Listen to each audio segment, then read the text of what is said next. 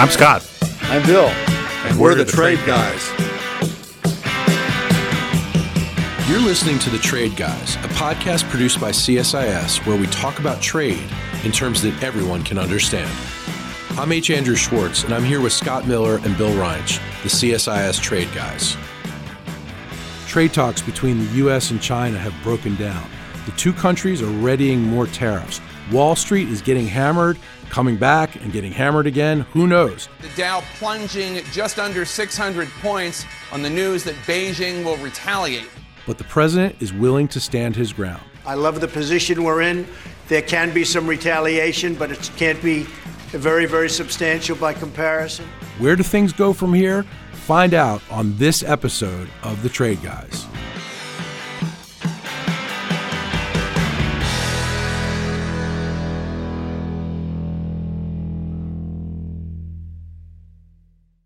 All right, guys, what do you feel like talking about? China? Do we have to? I don't think we have any choice. I mean, what else is there to talk about? I guess we got to talk about China. What is going on? Yesterday was a bloodbath in the stock markets. Chinese struck back like the empire strikes back after Trump struck first. And we got an all-out trade war, it seems. Seems that way. Although the good news for those of you that invest is the market's on the way back up. As we speak today, it's Tuesday around noon. The market has recovered about half of what it lost yesterday, so not quite the bloodbath that we saw unless you sold yesterday, which would have been ill-advised. Still time for disaster. Yes. Not that the trade guys are picking stocks. Oh, no, and we certainly wouldn't be giving financial advice. No. And anybody that took any financial advice from us would be insane. Yes. So the whole thing is not good news because it suggests that this is going to be around for a while. What's going to be around for a while? The dispute. Bill and Scott. The trade war and the tariffs. Yeah, in fact, China started using the phrase trade war, escalation of tariffs on both sides. So, Scott, when did China start using the Over phrase the trade war? Yesterday and today. In our news today, yes. And who used that term? Is it Liu He? Was it Xi Jinping? Chinese media. But the Chinese media doesn't say things unless they've been told what to say. Right. Okay, so Chinese are using the phrase. And then this round of escalation has taken us further from where we were 2 weeks ago when we had all the happy thoughts about a landing zone. The agreement is not going to land anytime soon. There are major differences, at least in how the structural reform part of the agreement, any agreement might go forward. But at the moment, I think it would be a loss of face for either side to concede anything pretty quickly. So that's probably the reason more than anything else for this to continue. Well, the Chinese had a funny, I don't think they meant it to be funny, but they have three problems with the agreement. And the problems are they don't agree on the package of stuff they're supposed to buy. They don't agree on the commitments they're supposed to make on the structural issues. And they don't agree about our position on getting rid of the tariffs, which is about 90% of the agreement. If you add all three of those things together. I'm not sure what else there is to disagree with. Okay, so this is a flat-out disagreement. It sounds increasingly like there's a serious issue here. 2 weeks ago, the president was tweeting, agreement is imminent, we're getting close, happy ending. We had two cabinet officers in China trying to find these landing zones. And to the extent there were leaks about that, there were some fairly specific things that it was coming down to. And it's very clear, I think, as we said last week, that the Chinese pulled back, at least pulled back from what we thought they had agreed to. So it's not like we're making this stuff up, but it sounds like there are more things unsettled than we thought 2 weeks ago, certainly. To me, the worst sign is I always thought what to do about the current tariffs would come down to the end. That was something for the presidents.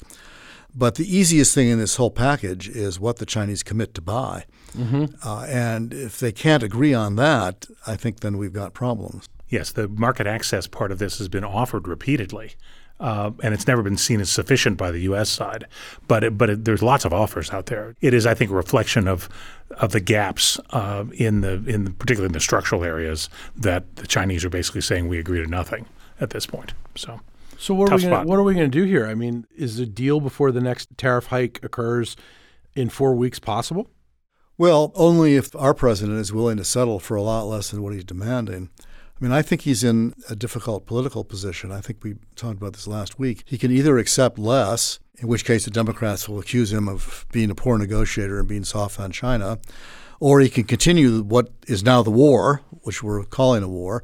He can, walk away or at least keep the tariffs in place, in which case the Democrats will accuse him of failure, poor negotiation, and what's worse, causing an enormous amount of collateral damage and producing nothing. The whole refrain for the administration has been short-term pain, long-term gain. And a lot of people, particularly the farmers, buy that intellectually, that, this is a hard thing to do, it's the right thing to do, and we're prepared to pay in the short term to get the long-term benefit. But if he walks away, what we've got is short-term payment and nothing. Right. And, I still, as of last night, have listeners and readers of my evening newsletter, The Evening, writing me that this is just short-term pain and we're in it for the long haul. We're playing the long game. President Trump's playing the long game, and just buckle in your seatbelt. Everything's going to be fine. It doesn't seem like everything's going to be fine here. Well, everything's going to continue. I don't expect a settlement in the short term. For me, the main signal was when the president began talking about basically taking tariff revenue and actually going out and buying farm products to support farm prices. That's an indication that would be a state of mind of somebody who sees a resolution off in the distance if you've got time to muck around in farm markets. Does he have time, though? I mean, the political clock's ticking here. First, on the Chinese side, something similar. They've started to play the nationalism card. Yeah. If the Chinese people will fight back, this is about our country, this is about defending our country, there's a trade war.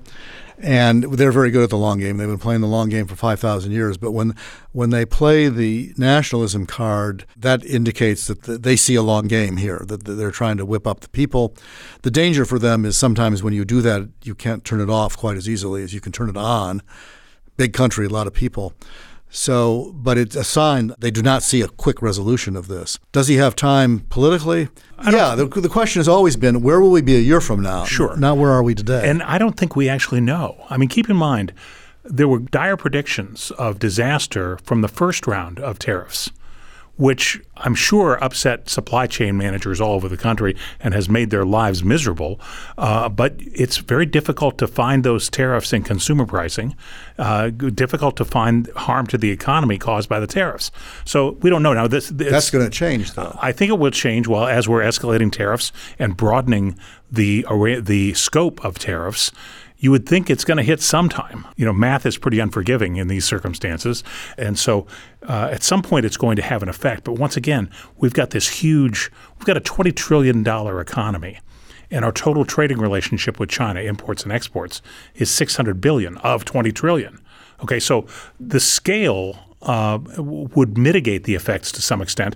Plus, if you've got other positives, net positives in economic growth.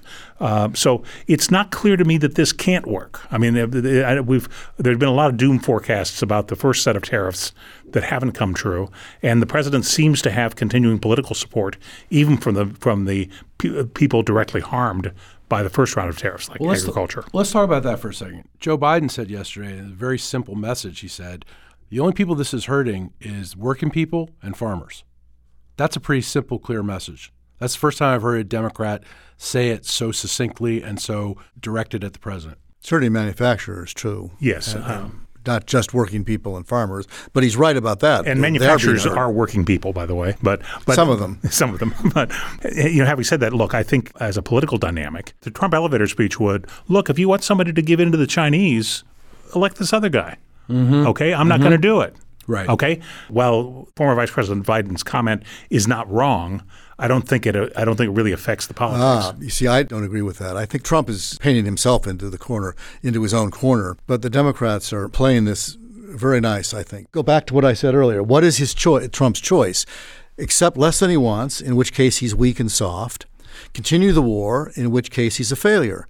I mean, for the Democrats, this is a bonanza. They no matter what happens, they can attack. And doesn't this seem like the president's got a little bit of his own ego invested in taking on China versus helping working people and farmers? No, I'm asking. I'm asking. No, I think that's probably the case. But keep in mind, the bumper sticker is short-term pain, long-term gain.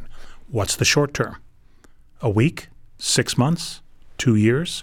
Undefined. Well, if there's still no gain a year from now, I think it's a big political minus. Different problem. I mean, I don't know about in China, but this is an ADD society. A very much instant gratification society. So last time I checked, we want it fast, we want it now, sure, and we want it the way we want it. So I don't know if a long-term gain, how much patience do we have for that? Well, if you look at it at 40,000 feet macro level, as Scott did, you can say this is not a big deal. But what you're going to see in the media is story after story after story of people going bankrupt, farmers losing their farms, and, really heart-rending human interest stories. And they're going to say, I can't sell my soybeans. Right. And I can't make my bank payments, and so I've got to give it up. And that's what's going to populate the media for the next year if he doesn't. Much like when the steel and aluminum tariffs first hit, we had the story of the Missouri nail manufacturer. And so this will happen, and this will affect the politics as it plays out. So what do you think, Scott, President Trump is likely to do in the short term here? In the short term, I think he sees how this plays out. He's not going to back down in the short term. We're not going to reduce our demands. And I think, in particular, he has been persuaded by his team, including Ambassador Lighthizer, that these structural changes are vital. You have to get them if we're going to have any chance in the future of a reasonably equitable relationship between China and the United States. In CSIS, I've had some discussion with China colleagues on this, and I think we all feel that if he has to make the choice I described between a weak or mediocre agreement and continuing the war, he's better off making the agreement. Because if he walks or keeps the tariffs in place, then there's all the pain, none of the gain. Yes. You know that if there's an agreement, no matter how bad it is, he's going to say it's great. And he's going to do nothing but say it's great for the next year, and his base is going to believe him. And then the Democrats are going to have to, for them, it's going to be complicated to explain why it's not great. So he's probably better off actually folding at some point. I don't know that he sees it that way. Well, certainly it's when you declare victory, it's a pretty short expression to say how wonderful things are. It's a longer statement, and probably the elevator is way past ground floor by the time you describe what's specifically wrong with it. Well, right now he's got a decision to make, too. He has to decide whether to slap tariffs on the rest of China's imports, which totals roughly $300 billion. And that will be a big consumer impact. Going from 10% to 25% on the $200 billion, which is what happened last week, that's going to have a consumer impact. Yes. Noticeable. If you cover the rest of it, the $300 billion, which is like everything else, then you're getting iPhones, you're getting laptops, you're getting a whole bunch of electronics, furniture, and apparel. There's going to be anybody that goes to Walmart is going to see a very clear and fairly not immediate, but couple-month impact. Right. You don't want your kids' toys to cost a fortune. I've seen what that looks like in Brazil, by the way, when, because of their hyperinflation. Oh. And it's not pretty. Do your kids still play with toys, Andrew? Yeah. I still have he has sons, for goodness sakes. Yeah, I got 3 sons. I mean, a big truck's a big truck, right? You know that, Bill. There's a country western song about that. I got my first truck when I was 3 years old. I drove 100,000 miles on my knees. Yeah. That's about it. Boys like toys. That's all there is to it. Oh, yeah. Well, looking at the way this has transpired, it's not odd to see the Chinese today calling it war in their media. It feels like war. It is. For me, it's a signal that they think this is going to last a while. Mm-hmm. I think if they thought this was going to wrap up, that this was a blip, and they could get back on track, the rhetoric would be different. And this is long-term rhetoric. Yes, and this is despite the fact that it's still in the interest of both parties to find an accommodation somewhere. Both parties would be better off with a deal, but they're getting further away from it, not closer. Our colleague Scott Kennedy says in Politico this morning, watch for even more retaliation from China. He says, quote, "We should expect China this week to signal its intention to retaliate in kind and potentially other means, the most likely being harassment of American companies in China's operations." Nationalism is a very powerful force in China, and if it's deployed, it shows up almost everywhere. I've had a chance to, on a congressional delegation with a member of Congress, this CODEL happened to be the first in country after we accidentally blew up their embassy in Belgrade. Which was 20 years ago this week. 20 years ago this happened, and I was with a member of the House of Representatives Ways and Means Committee on a congressional delegation, and We called it the apology tour because this was Nancy Johnson, Mrs. Johnson of Connecticut. She managed to apologize to a Deputy Assistant Secretary of Agriculture for bombing their embassy. But the entire tour was predicated upon the nationalism that had been spiked by that one event, and it's a powerful force. It's hard for us to deal with that given the differences in the society. And the Chinese play on this because it's a confluence of events. You've got the 20th anniversary of the Belgrade bombing. You've also got the 100th anniversary of the May 4th revolution, which was not a communist revolution, but it was ironic because it was very much like Tiananmen in '89, except this is the one that the communists like. It was the Chinese people standing up to the emperor. This was after the emperor, but to the warlord government, basically. One of the things that President Trump's doing here at home is he reiterated his intent to spend $15 billion to boost farmers that are going to be affected by China's retaliation. So what does that do? Well, you can affect farm prices. In fact, we do it all the time. There is apparently a mountain of cheese somewhere in U.S. government warehouses. Really? There's a price stabilization program for cheese. Probably Wisconsin. Okay, and it's part of our dairy programs run by the Department of Agriculture. And there apparently is a mountain of cheese somewhere that's cheese that we bought to stabilize prices. So the USDA has many tools for doing this. So we're hoarding cheese in the name of national security. I don't know what we're doing with it. I would think you'd want to eat it before it used went to bad. end up, when I was growing up, it would end up in school lunch programs. And right. they'd give it to schools, and you would have grilled cheese sandwiches, or you would have this horrible, horrible canned barbecue beef that was the product of some surplus at some point. But we have many tools for price stabilization in agriculture, shall we say. So that's what we're going to do with it. I imagine. Well, there's been debate about that. I think the economists would say if you're going to use it to bail out the farmers, the simplest thing to do is to do what they did last year, just give them a check. But this is the second time. This is the second time that Trump has hinted that he was going to give $15 billion in aid, and it hasn't happened yet. Well, he gave $12 billion last year, and that actually did happen. Yes, it ended up being, like everything in life, complicated, but they and got the money late out. and inefficient, but still. And the soybean farmers got most of it, and the fruit and nut people who happen to be in California got very little and are not happy about it because they suffered. So there's all these distribution issues that come up, but most economists will tell you that's cleaner and more efficient giving them money than trying to buy products and then turn them into foreign aid or resell them on the foreign market in the marketplace, or dump them in the Gulf of Mexico or something. Yes. So what's the response on the Hill about this? What are Republicans and Democrats saying about this on the Hill? Publicly, the president still has support, and he still has bipartisan support for China, the China policy he's pursuing. But we'll see where it ends up, as it's. Yeah, this is going to be fun to watch. I'm a little bit cynical about this. Not possible. The Democrats are going to goad him. Bill Reinsch is cynical. Yeah, well, it's product of experience on the Hill. 20 years up there taught me about how this works. The Democrats are going to goad him into a tough line so that when he fails, they can criticize him later. They've got to be salivating about this. It's convenient. First of all, a lot of them believe it anyway, so sure. It's not like a stretch. Schumer certainly thinks we should be tough on China. It's very easy for him to say that. At the same time, he's not blind to the politics of this and the realization that if Trump doesn't pull it off, this is a huge thing for the Democrats, a huge talking point of the Democrats. The Republicans are unhappy, nervous. Most of them are free traders anyway. Most of them think this is all a mistake, and they're all afraid to take him on. It's what Scott said about his support in the party. Until the president's performance with Republican voters is called into question, he won't hear from Republicans. He has about a 90% approval rating among voters, Republican voters, and that keeps the criticism in the kitchen instead of out front.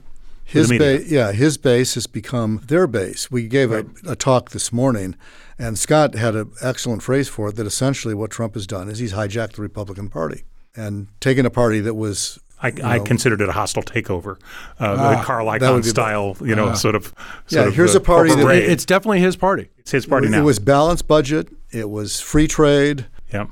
And look what we got now. Who cares about the budget? And it's a different world world of protectionist policies. But nobody's complaining. That's it is what's the president's party about. at this Well, point. it's his party, and it reflects his style. Whether they like it or not, they're behind him. And they're going to either go with him or go down with him. We'll see.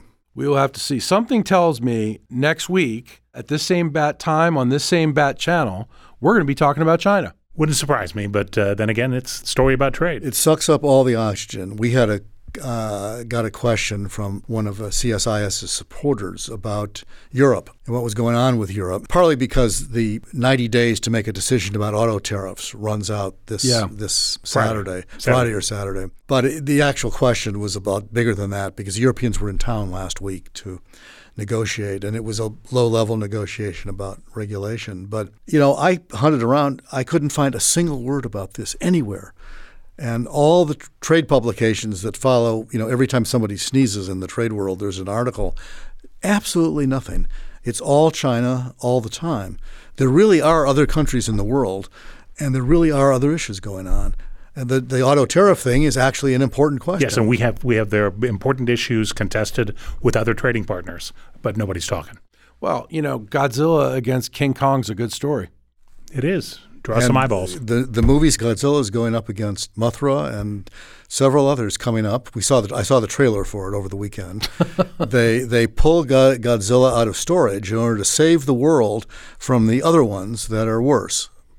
So this is the new something. Godzilla has become the good guy. So he's a tragic hero now. I don't know how the movie ends, but he's still very large and very green. I'm still stuck in the Marvel universe. You guys have lost me. But until next week, I guess we will be talking about China all this week and all next week.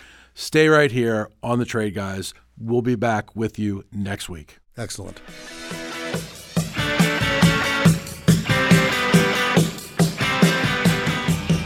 To our listeners, if you have a question for The Trade Guys, write us at tradeguys@csis.org. That's tradeguys@csis.org. We'll read some of your emails and have The Trade Guys react to it. We're also now on Spotify, so you can find us there when you're listening to the Rolling Stones or you're listening to Tom Petty or whatever you're listening to. Thank you, Trade Guys. Thanks, Andrew. You've been listening to The Trade Guys, a CSIS podcast.